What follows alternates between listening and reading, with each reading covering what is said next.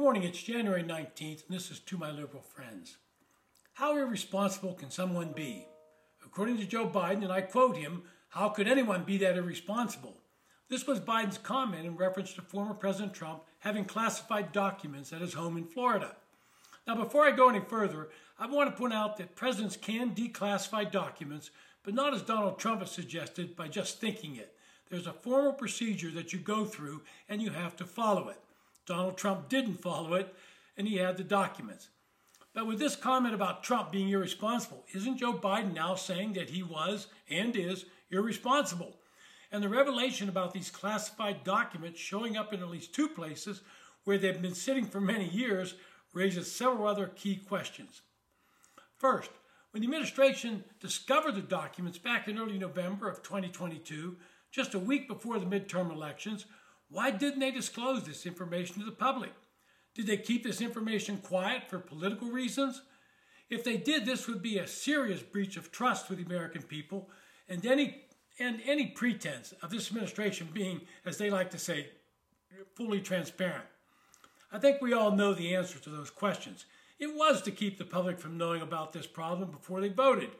And anyone that thinks any administration, be it Republican or Democrat, is going to be completely transparent, well, they've got their head in the sand. Second, what was in the documents in question? Now, I've asked that same question as it pertains to documents at Trump's home. But I suspect we'll never know because they are, as they say, classified. As a fair estimate, I would say there are between 50 and 60,000 people in Washington who have some level of a security clearance. I've had multiple clearances while working in the Army, the Senate, and for a defense contractor. That means many people have access to classified documents, and procedures are in place to view these documents.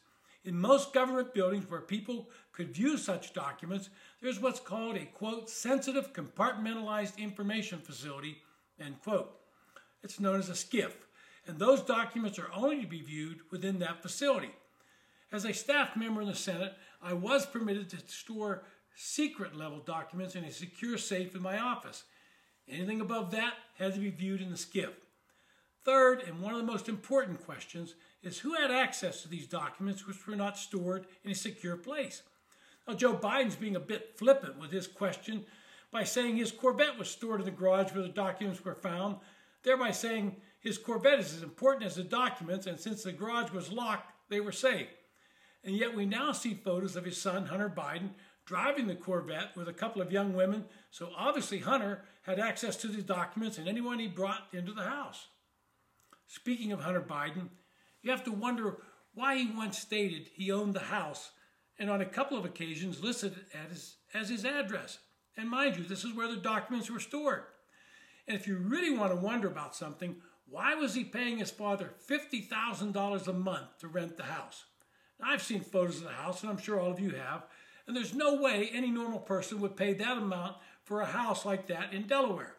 Was this just a way to funnel money from Hunter's foreign influence peddling to his father, the big guy? These are all legitimate questions, and when today we see the photo of Joe Biden holding a classified document with the markings, quote, compartmentalized, unquote, on the cover, I can assure you this level of classification was a document that should only be viewed in a SCIF and not be paraded out in a photo op. Begs the question of how could anyone be so irresponsible? Then you have all the political ramifications of these discoveries. Will this be something that brings the Joe Biden campaign down to earth and out of the running in 2024? If Merrick Garland had thought he was going to indict Donald Trump for having documents, will he have to either give that up or indict Joe Biden as well?